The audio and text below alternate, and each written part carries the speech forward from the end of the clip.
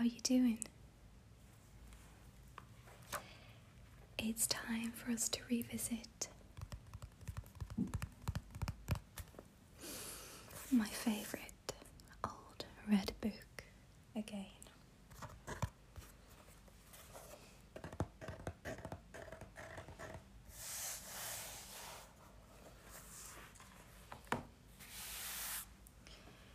You'll have to bear with me too, because fireworks are going off everywhere. So if you hear any sudden noises, I do apologise. Hopefully they may make the sound more authentic.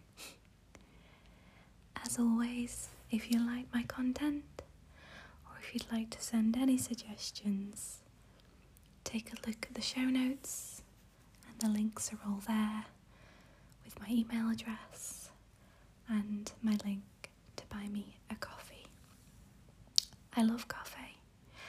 I'm a latte girl, so I never say no to a latte, especially this time of year. Gingerbread latte is my favourite.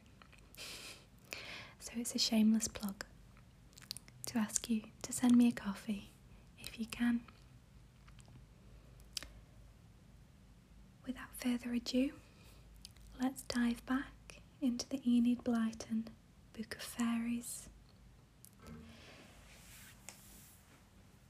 Tonight's episode is a story called The Lost Golden Ball.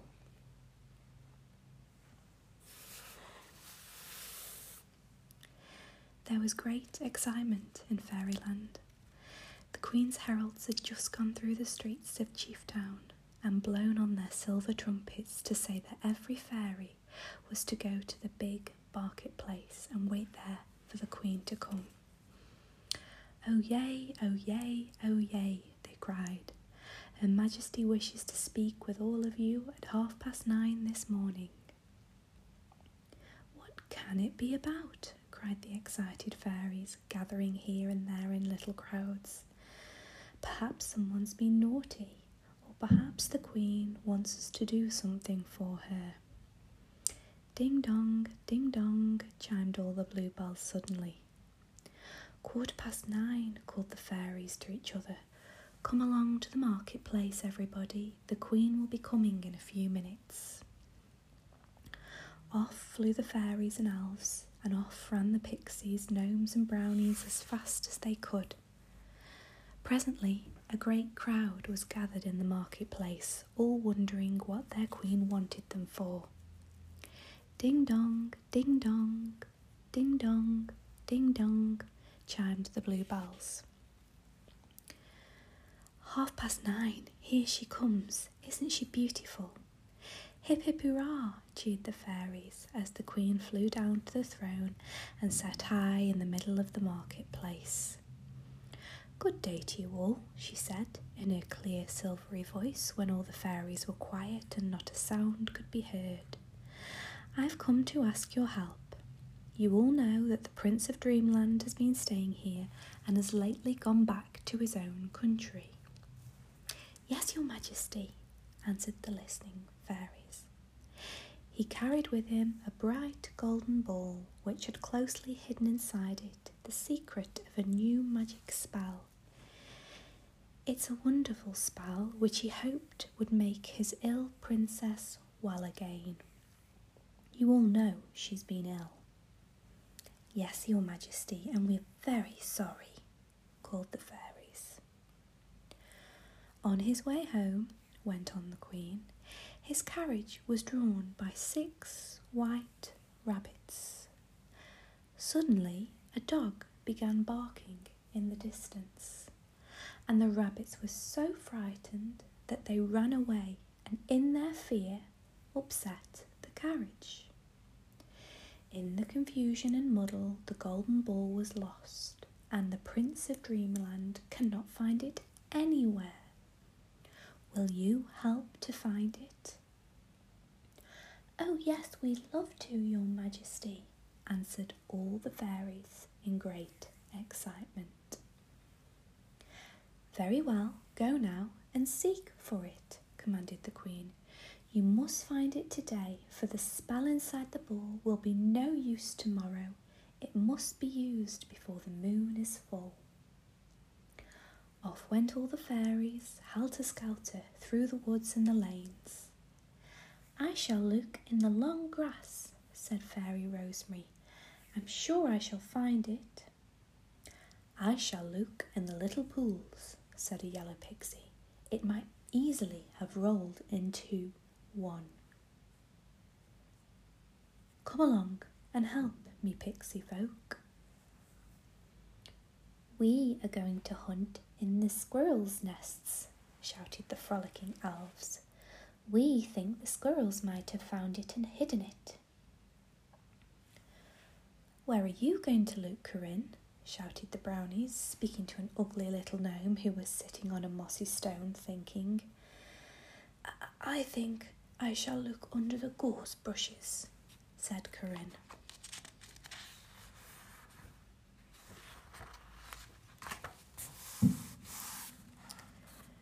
Pooh, fancy looking there. You'll get prickled all over. You are a silly Billy, sang the brownies, dancing around Corinne and laughing. Corinne hated being laughed at. He was a shy little gnome, ugly and clumsy. He couldn't do the dainty things his comrades did. He looked so funny when he tried to dance, and although the fairies tried not to, they simply couldn't help laughing. And when he began to sing, everybody flew away as fast as they could. This hurt him very much. Why don't they love me and want to be with me? He used to think sadly, going off by himself. He was too shy to ask the other fairies and gnomes to be his friends and to like him. He was much too shy to tell them he loved them, and as nobody ever guessed what he thought, Corinne always was left alone, for everybody thought he was cross and surly and didn't want to make friends. Oh dear, said Corinne sadly to himself as the brownies ran off to look for the golden ball. Why does everyone laugh at me and nobody wants to come with me? I wish I wasn't ugly and stupid. He wandered off by himself looking for a gorse bush to peep underneath. He found one and lay down in the grass to wriggle underneath it. It was very prickly and very horrid. Ha ha ha, ho ho ho, suddenly laughed someone. Corinne the gnome, what in the world are you doing? Do you want to find out if prickles are prickly?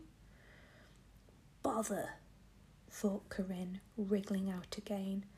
Someone is always laughing at me. He sat up on the grass and brushed away the bits of gauze that had clung to him. Then he looked to see who had spoken. It was Who, the white owl. He was sitting on a hazel tree and looking very much amused. It isn't nice of you to laugh at me, said Corinne. I hate being laughed at. I was only looking for the golden ball that the Prince of Dreamland lost. A golden ball, said Who. Well, now I believe I know where that is. Oh, do tell me, begged Corinne excitedly. You can't think how I'd love to take it to the dear Queen. Well, I'm sorry I laughed at you just now if you didn't like it, said Who, and to show you I'm sorry, I'll tell you where I saw the golden ball. Oh, thank you, said Corinne gratefully. Whisper in my ear, Who. So Who flew down and whispered in Corinne's ear. As I flew by the heath the other night, I saw something gleaming in the moonlight. It was rolling by itself, and I knew it was magic. I watched where it went, and I saw it roll down beneath the silver birch tree, under a piece of bracken by the bank, where Grace the rabbit lives. You will find it there. Thank you ever so much, said Corinne, jumping up and down excitedly. To it, don't mention it, called Who, flying off silently into the trees. Hurrah, hurrah, I'll find the ball.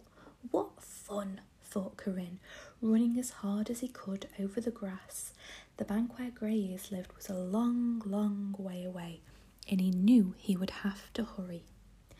He came to the heath. It was a big common called Hampstead Heath, stretching away in the distance.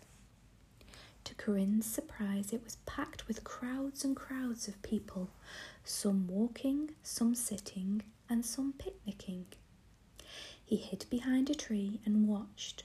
Although he didn't know it, it was Whit Monday, and everyone had come out into the sunshine, away from the shops, away from the busy towns, and away from their stuffy offices. There were children everywhere, running and laughing and playing. Mothers sat here and there, and fathers played cricket with the boys and girls. Dear me, what a crowd of people, thought Corinne, and how happy they all look. He watched them for some time and then decided he must go and look for the golden ball. He slipped from the bush to bush and tree to tree unseen, wrapping his green cloak around his red jacket and brown trousers. He passed many groups of happy children on his way across the heath, but none of them saw him. And he glided behind a gorse bush. He stopped suddenly and slipped to the other side. There was a little girl behind it, sitting on the grass and crying. He didn't want her to see him. He was going on his way when an extra large sob from the little girl stopped him. I wonder what's the matter with her, said Corinne to himself, peeping around the bush. She was a dear little girl, and she had short, curly hair, big blue eyes filled with tears, and a crying, drooping mouth. I want my mummy, she kept saying. I want my mummy. I'm so lonely. I do want my mummy. He was somebody else who was lonely, besides Corinne. And Corinne knew how miserable it was to feel lonely and dreadfully sorry for the little girl. He wondered if his ugly face would frighten her if he spoke to her. He decided to try. He slipped out from behind the gorse bush and stood in front of her. She looked up, surprised. Oh, she said, what a dear little man. I'm sure you're a fairy, aren't you? Corinne was so astonished to hear anyone call him a dear little man, he couldn't say anything. He just stood up and smiled delightedly. The little girl put her hand out and stroked him. I'm so glad to see you, she said. I was just wishing a fairy or something would come and help me. What's the matter with you? Asked Corinne, finding his voice at last. I heard you crying. Well, I'm lost, said the little girl, her eyes filling with tears. I'm Anne, and I've lost my mummy in all that crowd, and I can't find her. I'm so sorry, said Corinne. But you'll find her for me, won't you? Said the little girl, cheering up. Fairies can do anything, you know. Corinne stared at her. I'm afraid I can't stop any longer, he said. You see, I'm doing something very important today, else I would have stopped. The little girl began to cry again. Aren't I important too? She sobbed. You aren't the nice, kind fairy I thought you were. I'm surprised at you. I really am. Corinne couldn't bear to see her cry and sat down by her and put his arms around her. Don't cry, little girl, he said. I'll give my important business to someone else to do, and then I can stay and help you." "Oh, you darling," said Anne and kissed him. "I love you ever so." Corinne was filled with delight to hear her say so.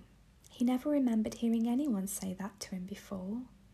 He thought children must be simply lovely, and if they went about loving everyone like that, then wow. "I will be dreadfully disappointed not to find the golden ball and to let someone else get it," he thought. "But if this little girl wants me, I don't mind giving up finding it at least. I don't mind very much." He told Anne to stay where she was, and running to a pixie he saw by some bracken, he shouted to him, "Who told me where the golden ball was? It's under the bracken, by the birch tree, growing near the bank where Greyes lives." At once the pixie darted off delightedly, and Corinne returned to the little girl. "I've told someone else my important business," he said. "Now tell me what your mother's like, and I shall go and find her." "She's got curly brown hair and kind eyes," said Anne, "and she's got a lovely purple hat with big red roses on it and a purple coat." "Oh, I'll be sure to find her easily," said Corinne. "Stay here till I come back." "I'll eat my dinner while you're gone," said Anne, opening a little basket of sandwiches. "Would you like to take some with you?" "No, thank you," said Corinne. "I don't think I should like your food very much. You eat it all yourself." "You are a kind little man," said Anne, giving him a hug. "I really think you've got the kindest face I ever did see." Corinne was so delighted to hear anyone praise his ugly face and call it kind that he almost shouted for joy. He ran off happily. He searched and searched for a long time, but nowhere did he see a lady with a purple hat and red roses. There were plenty of red roses, but no purple hats. Oh dear, I must find Anne's mother," said Corinne desperately. At last he went back to Anne to see what she was doing. She was fast asleep. "I'll go and have another look," said Corinne, who was getting very tired of searching all over the crowded heath. "I do hope I find her mother this time." As he wandered over the heath again, looking around him as he went, he suddenly saw a very sad-looking lady, who was also looking all round her as she went. He looked at her hat. It was purple with red roses, and her coat was purple too. It must be Anne's mother. Corinne hurried up to her. "Please," he said, "are you looking for Anne?" Yes, I am," answered the lady, not seeming at all surprised to see Corinne. "Oh, do you know where she is? Pray, tell me where my little girl is quickly. Is she all right?" "Quite all right," said Corinne. "Follow me." He walked off quickly in the direction of Anne's gorse bush, and the mother followed closely behind. On the way, the pixie popped his head from behind a piece of bracken and called to Corinne. "I went to the bank where Greyes lives, but I couldn't find the golden ball, Corinne." "Oh, I'm sorry. I expect someone else found it first then," answered Corinne, hurrying on. At last they reached the place where Anne was. She was just waking up. As she heard their mother's footsteps, she looked up and saw her mother. Mummy, she cried, flinging herself into her mother's arms. "Oh, Mummy, I'm glad it's you. I lost you and I've been so lonely." The mother clasped the little girl close, and as though she would never let her go, she kissed her curly head again and again. "That dear, kind little man helped me," said Anne. "Oh, you dear fairy, I want to give you something. I found it this morning and it's ever so pretty. I'd love to keep it for myself, but I want to give it to you because you've been so nice and I love you." Look. She took something from her basket and held it out to Corinne. It was the Prince of Dreamland's lost golden ball. I found it under some bracken by a birch tree, said the little girl. I want you to have it, Corinne. Corinne was so astonished and delighted that he could hardly say thank you. He gave Anne a hug, took the ball and said goodbye and ran off fast as he could, thinking that surely children were the nicest things in all the world. He ran and ran and ran, hoping he would get to the marketplace where all the fairies were to meet before it was too late. As he came near, he saw hundreds of fairy folk gathered there, and the Queen was speaking. Thank you all for looking, she was saying. I'm dreadfully sorry nobody found the golden ball, but I expect one of the crowd of people who came to Hampstead Heath today found it instead. I do wish I knew where it was. Here it is, suddenly called an excited voice. All the fairies turned and saw Corinne making his way to the Queen, holding it in his right hand. It was a wonderful golden ball. Corinne's got it. Fancy, Corinne's found it, cried all the fairies to each other. Oh, Corinne, how lovely, said the Queen gladly. Where did you get it? Then Corinne knelt down and told all the story of the day's happenings. You've done well, said the Queen. You gave up something you wanted for the sake of a little girl, and lo and behold, the little girl gave you what you thought you'd given up, the golden ball.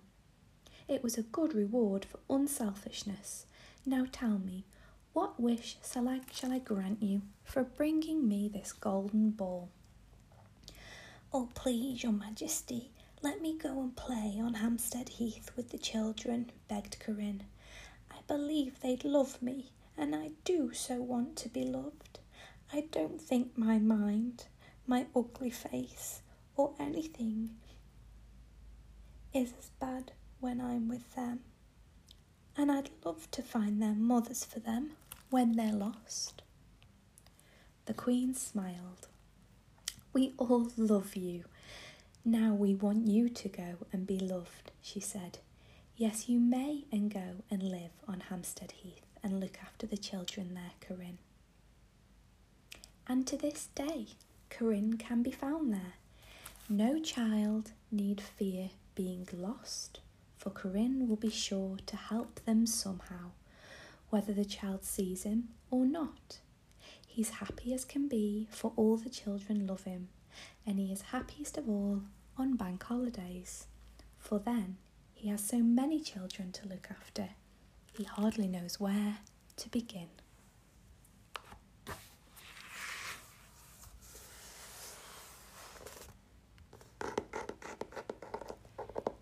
And that's where today's story finishes. I do love this old book.